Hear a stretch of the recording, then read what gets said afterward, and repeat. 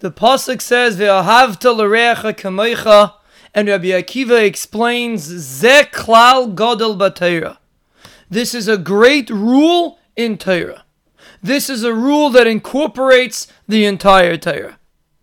Why is the mitzvah of "Ve'ahavta l'reacha kamecha" so important in Avodas Hashem? The reason why you love your fellow Yid is not because he did something to you, is not because there's a relationship with him. Rather, it's simply because we are all together. We are all here to serve HaKadosh Baruch Hu.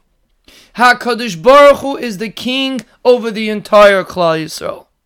And when a person recognizes his fellow Yid, and he appreciates him, and he feels an ahava towards him, then he is tuned into the concept that we are all here to serve HaKadosh Baruch Hu. We are not here for ourselves. We are not here for our own benefit. We are here as avodim to Hashem. And the fact that I appreciate all the other avodim, all the other members of Klal Yisrael, that is the klal gadol b'Torah.